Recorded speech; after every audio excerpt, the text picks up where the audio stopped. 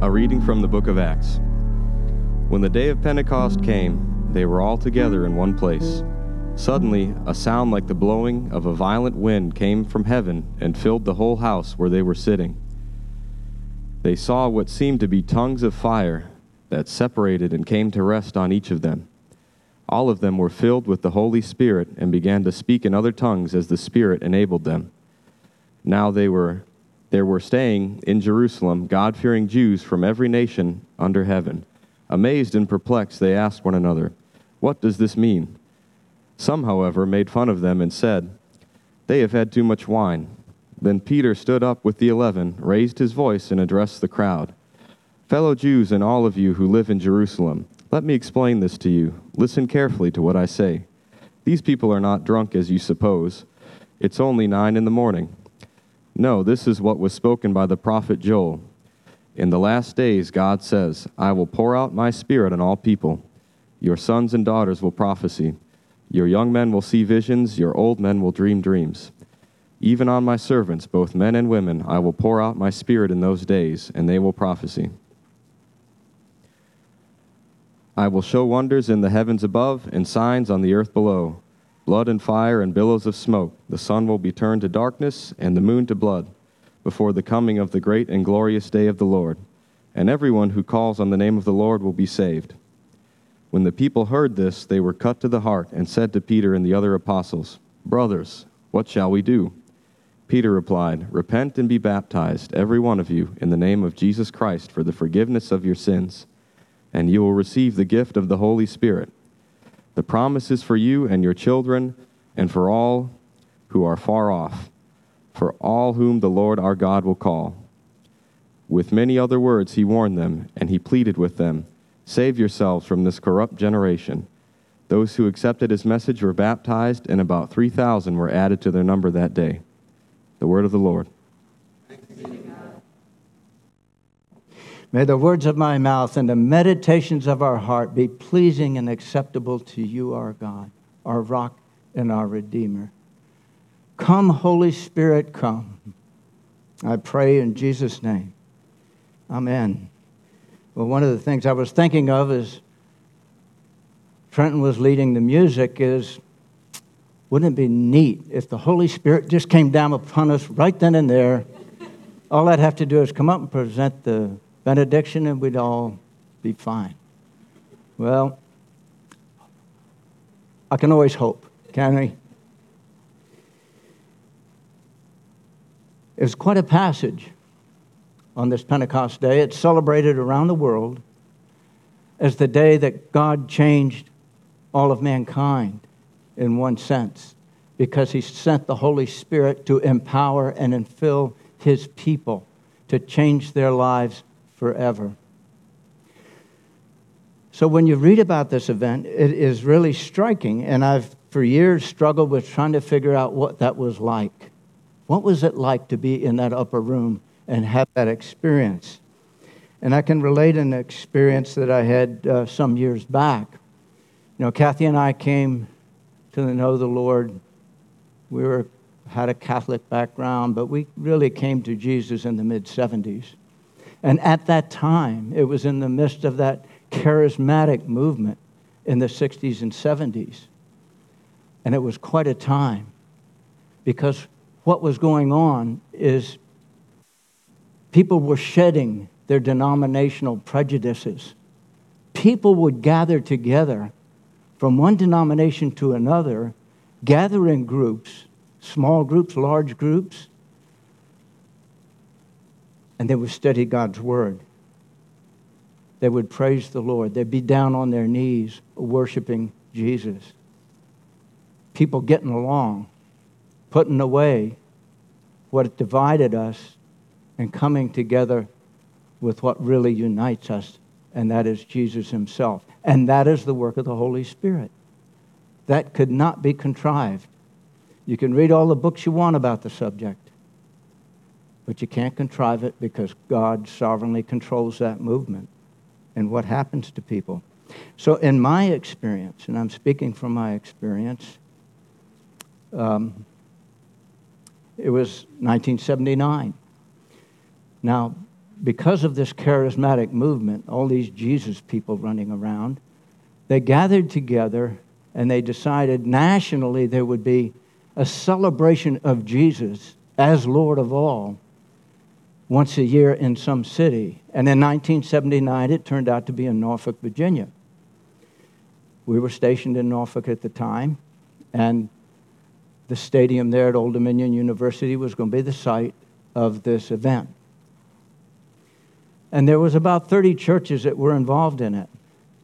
And there were a lot of volunteers that came forward, and we, Kathy and I, were volunteers to come help pull this thing off with all the logistics and stuff that normally goes with these big kind of events. So as it turned out, they gathered everybody together, all the volunteers. There was about 3,000 people in a place called the Rock Church in Virginia Beach. It's the only church that could hold that many people at that time in 79. So we were gathered together in this place, and the speakers that got up were mostly pastors from the different churches. They would get up and introduce themselves, say where they're from, blah, blah, blah, and all that stuff. And then the guest speaker, the keynote speaker, was about to get up onto the platform, and right about at that point, there came this huge burst of praise in song. People, 3,000 people, and they were packed in there. People sitting on the steps to the balconies, people sitting everywhere on the floor in front of the podium, and it just started praising the Lord. And it went on for about 45 minutes. It was just a magnificent burst. And it came from the congregation. It didn't come from the platform. The people that were leading the music had nothing to do with it. It was God moving at that time, changing lives. And you got 3,000 people praising the Lord.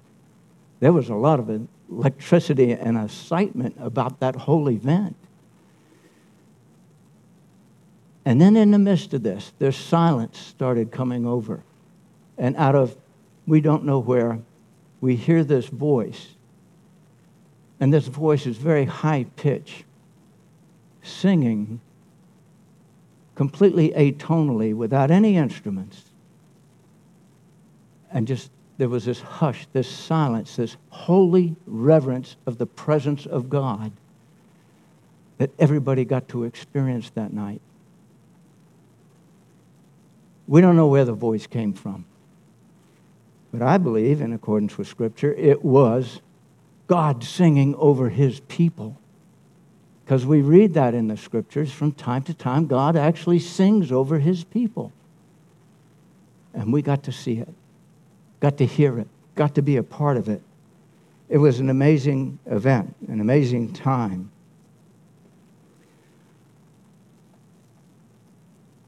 How did it happen?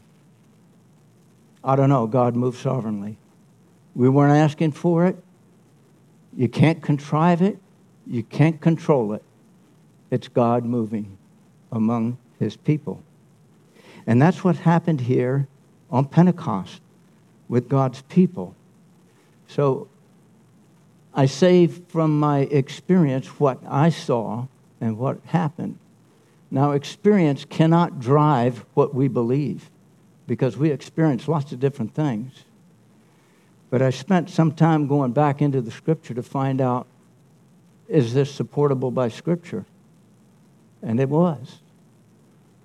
And I also had to look at our church tradition over the many centuries, where there's been a move of God periodically, unexpected, raining down His glory on His people. So we know from Scripture, from how Scripture has been interpreted over the years, our traditions, and from personal experience, those are the three legs of how we form doctrine and theology. Because if it's just experience, it's just experience. It's just a whoop-de-doo time. There's nothing behind it. But there was a lot behind it that night. Actually, it was unfortunate in one sense, because by the time we got to the rally at Old Dominion University, it was like kind of ho-hum. I mean, we'd already been to the mountaintop. And it was difficult to kind of pressed through. It started on Friday night, and it went all day Saturday. And by Saturday afternoon, we've had enough. But it was time. People still talk about it. We've run into people over the years from that area around there who were there, and they still talk about it. So let's look at the text and see what happened. But let's put it in context. We have to remember that this culminated based on the life of Jesus over his 33 years, his sacrifice on the cross, being buried, rising up from the grave, coming and meeting with his disciples at various times and locations, and then on their way into Jerusalem, Jesus is with them, and he's telling them in the earlier part of Acts what's going to happen. And what he does is he tells them, don't leave the city until the power of the Holy Spirit comes upon you. Stay there. And that's what they did. They went to the upper room, and of course he ascended into heaven, seated at the right hand of the Father, just as the Creed tells us. So what we see is some preparation for what's about to happen. Now, when we read this text, there's three questions that comes up from the crowd. When they saw this event, the first thing they thought was, what does it mean? Peter, in his response, told them what it meant, what was going on, as we read in the scripture. The crowd again responds, brothers, what do we do? What are we going to do with this? Peter gives them very clear instructions. Repent and be baptized. Now I'm talking about repenting as you've heard from this platform many times, repenting is turning away from sin. It's changing our lives 180 degrees from where we are as sinners to turning to God's forgiveness and grace that we receive in that forgiveness. So what we're seeing here is a situation in which a spectacular event happens. And I would add a third question. Why do we need the Holy Spirit? It's not in the text, but it clearly is implied. Why do we need that Holy Spirit? Now, these people were gathered together in this upper room. They were scared. They were afraid. They were afraid of everything. They ran and hid when Jesus was being tested. They abandoned him when he was carried off by the soldiers, and they were abandoned when he was crucified. And after the resurrection, they still didn't know what to do. So they're still in much confusion, much anxiety. What is going to happen? What is this about? So they go and gather in this room. And the one thing they did know to do, and that was to pray. And that's what they did. Just as it says in verse 14, they all joined together constantly in prayer, along with the women that came with Jesus, as well as Mary, the mother of Jesus, and his brothers. So the disciples were all there, men and women together in that room. Then, suddenly, a sound like the blowing of a violent wind came from heaven and filled the whole house where they were sitting. They saw what seemed to be tongues of fire that separated and came to rest on each of them. All of them were filled with the Holy Spirit and began to speak in other tongues as the Spirit enabled them. Quite an event. The crowd's response. What does it mean? And Peter gave them the answer. It was from that very prophetic word of Joel the prophet, 840 years before Jesus was born. That word came, and it came out like this. We read part of it earlier. I will pour out my Spirit on all people. Your sons and daughters will prophesy. Your old men will dream dreams. And your young men will see visions. Even on my servants, both men and women, I will pour out my spirit in those days. That's a seismic shift in the life of God's people. He included women in there. That was a little bit difficult to deal with. What were they doing? I went back and tried to find out who they were. I can list 7 of them, but I'm not sure all of them were accounted for, because there were women followed Jesus throughout his ministry and served him. And they were in the upper room too, along with the other disciples. So it was quite an event. So Peter explains what's happened. And the crowd again says, brothers, what shall we do? And Peter says, simply repent and be baptized. And we're talking about true repentance, turning away from sin completely. None of us are perfect, and none of us are free from sin. We can turn away from sin periodically. I do it about 4 or 5 times a day. And repent and be baptized. Now I'm talking about baptism in a much broader context than just a ceremony where somebody is either dipped or dripped. I'm talking about a very significant move in our lives. When we say baptism, we're talking about a lifetime study of this word, of finding out what God wants us to do. And it's all contained in this book. So he explains it to them. I'll pour out my spirit. Now, these folks changed. You remember the apostles were cowards. They ran away from Jesus. Now, all of a sudden, they were emboldened in a way like they had not experienced before. And when they went out there, they spoke with great courage. They spoke with great conviction and commitment. That courage to speak up when you need to speak up, to do the right thing, even though it's difficult for us to do. It takes courage to do that. We cannot do it on our own. We need that Holy Spirit to empower us. The conviction of knowing God's truth, that settlement in our heart when we hear God's word and He imprints it on us, and we know for sure, He is the Redeemer. He is the Messiah. And that was the message that was given to the apostles. You go out and tell them who Jesus is. Wait in that room for the empowerment. Once you've got that empowerment, get out there and do it. And they did so with courage, conviction, and commitment. And that commitment was a serious one. It wasn't just, yeah, I'll go do it. That commitment cost them their lives. With the exception of John the Baptist, who died in prison, the rest of them were executed. Both men and women were executed in those days for doing what they were called to do. I often wonder what that would be like for us if we were under the kind of persecution that they were under in that day. How many people would face that? Now, I hear from time to time people tell us, we're being persecuted as Christians, and try going to some hostile countries where Christianity is not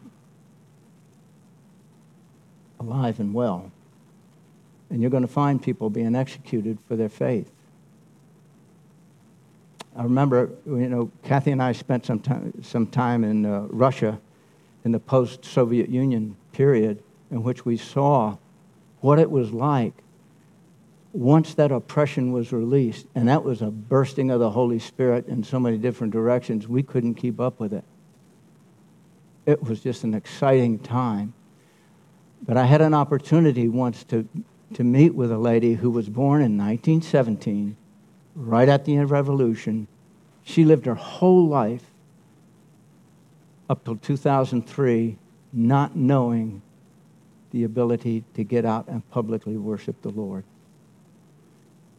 Talk about a lady who was filled with the Holy Spirit and empowered in her aged condition. You couldn't dissuade her from anything. It was just a joy to meet her and get to know her because of the oppression that took place. It's estimated that about 22 million were executed during Stalin's reign. There are mass graves everywhere in that area around Udmurtia and up around Perm, where the old gulags are. It's a spooky place when you go up there. People died living the Christian life. Could we do that? That's a serious challenge to us because we live a very comfortable life. We're not really challenged the same way.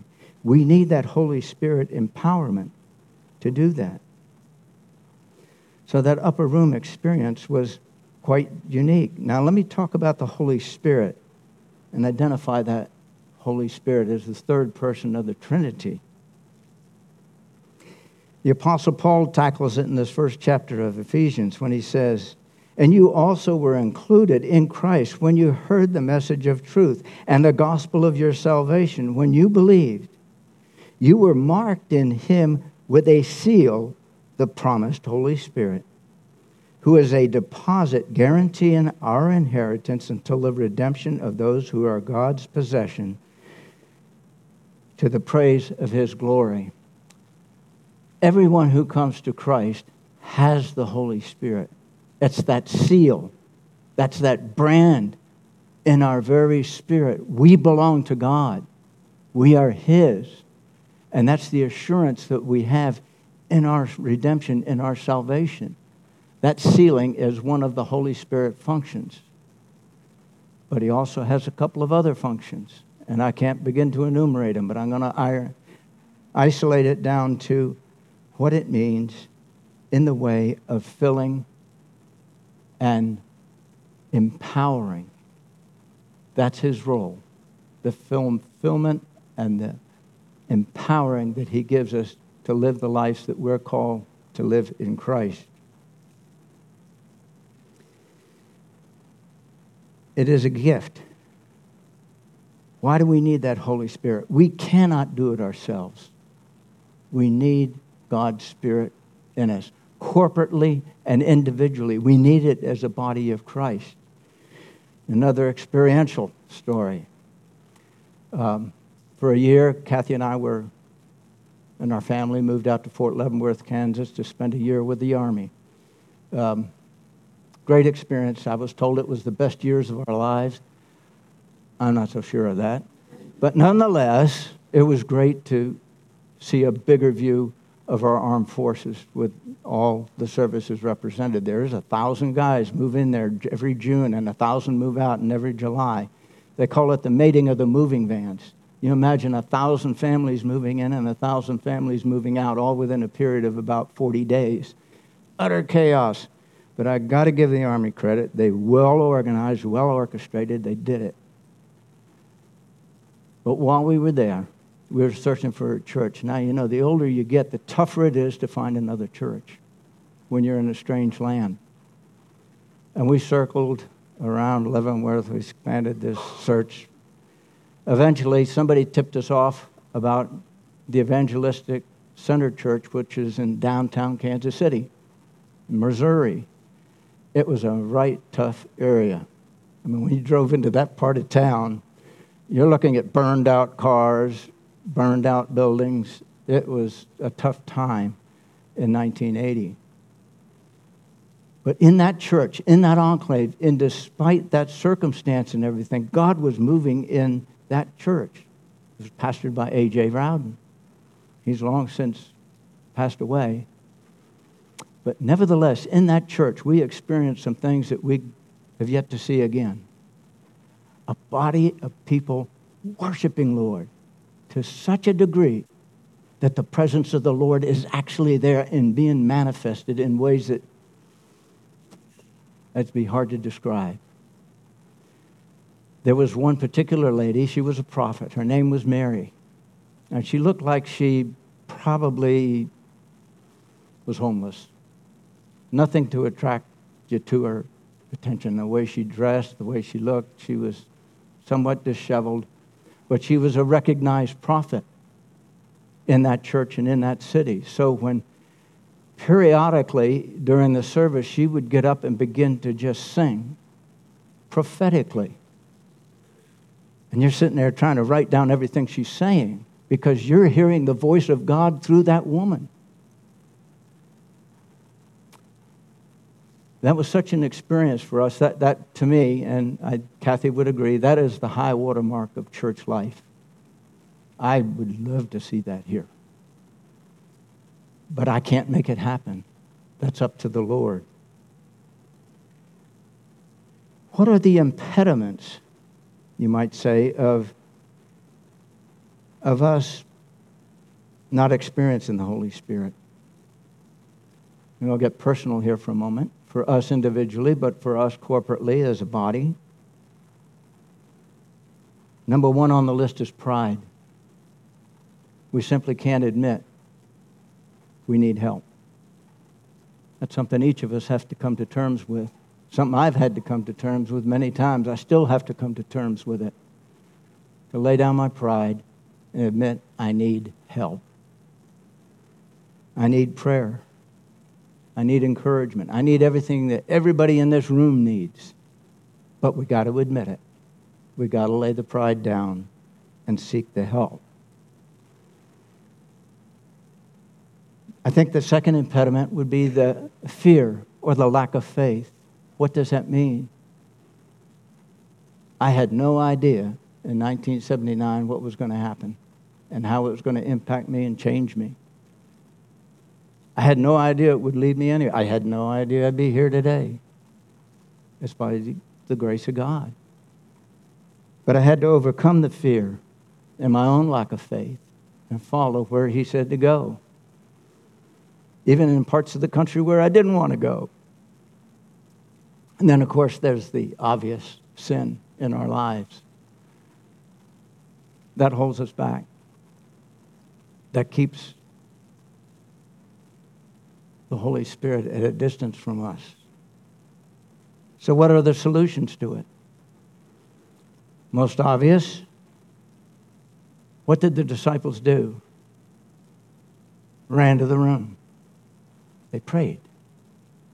Prayer is the key to releasing the Holy Spirit. Corporate prayer, personal prayer, intense prayer, crying out to the Lord for help. That's when God moves. That's when He moved here in Acts 2.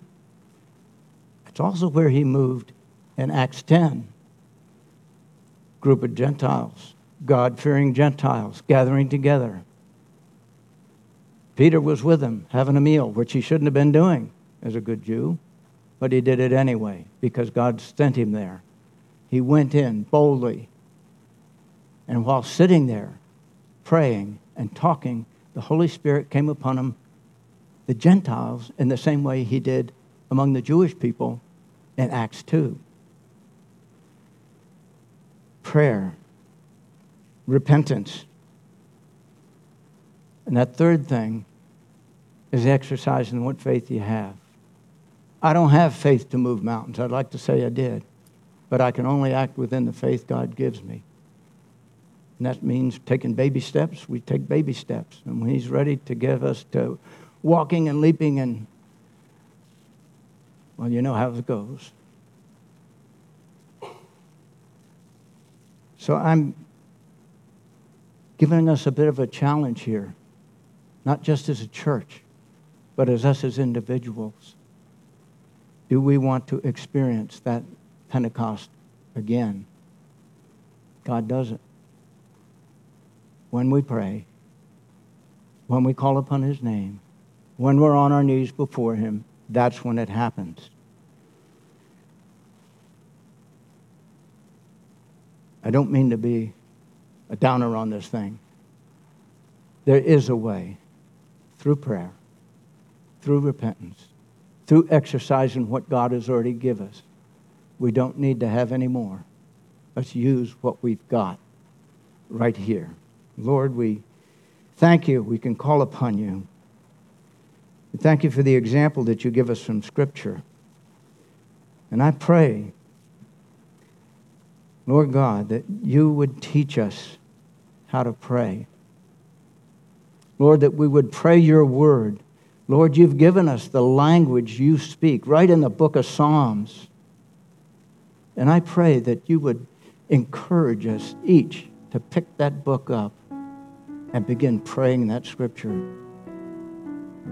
All 150 Psalms. Lord, be with us. Be upon us. Guide us. Lead us. Lord, I can just say, come, Lord Jesus, come. In Jesus' name I pray. Amen.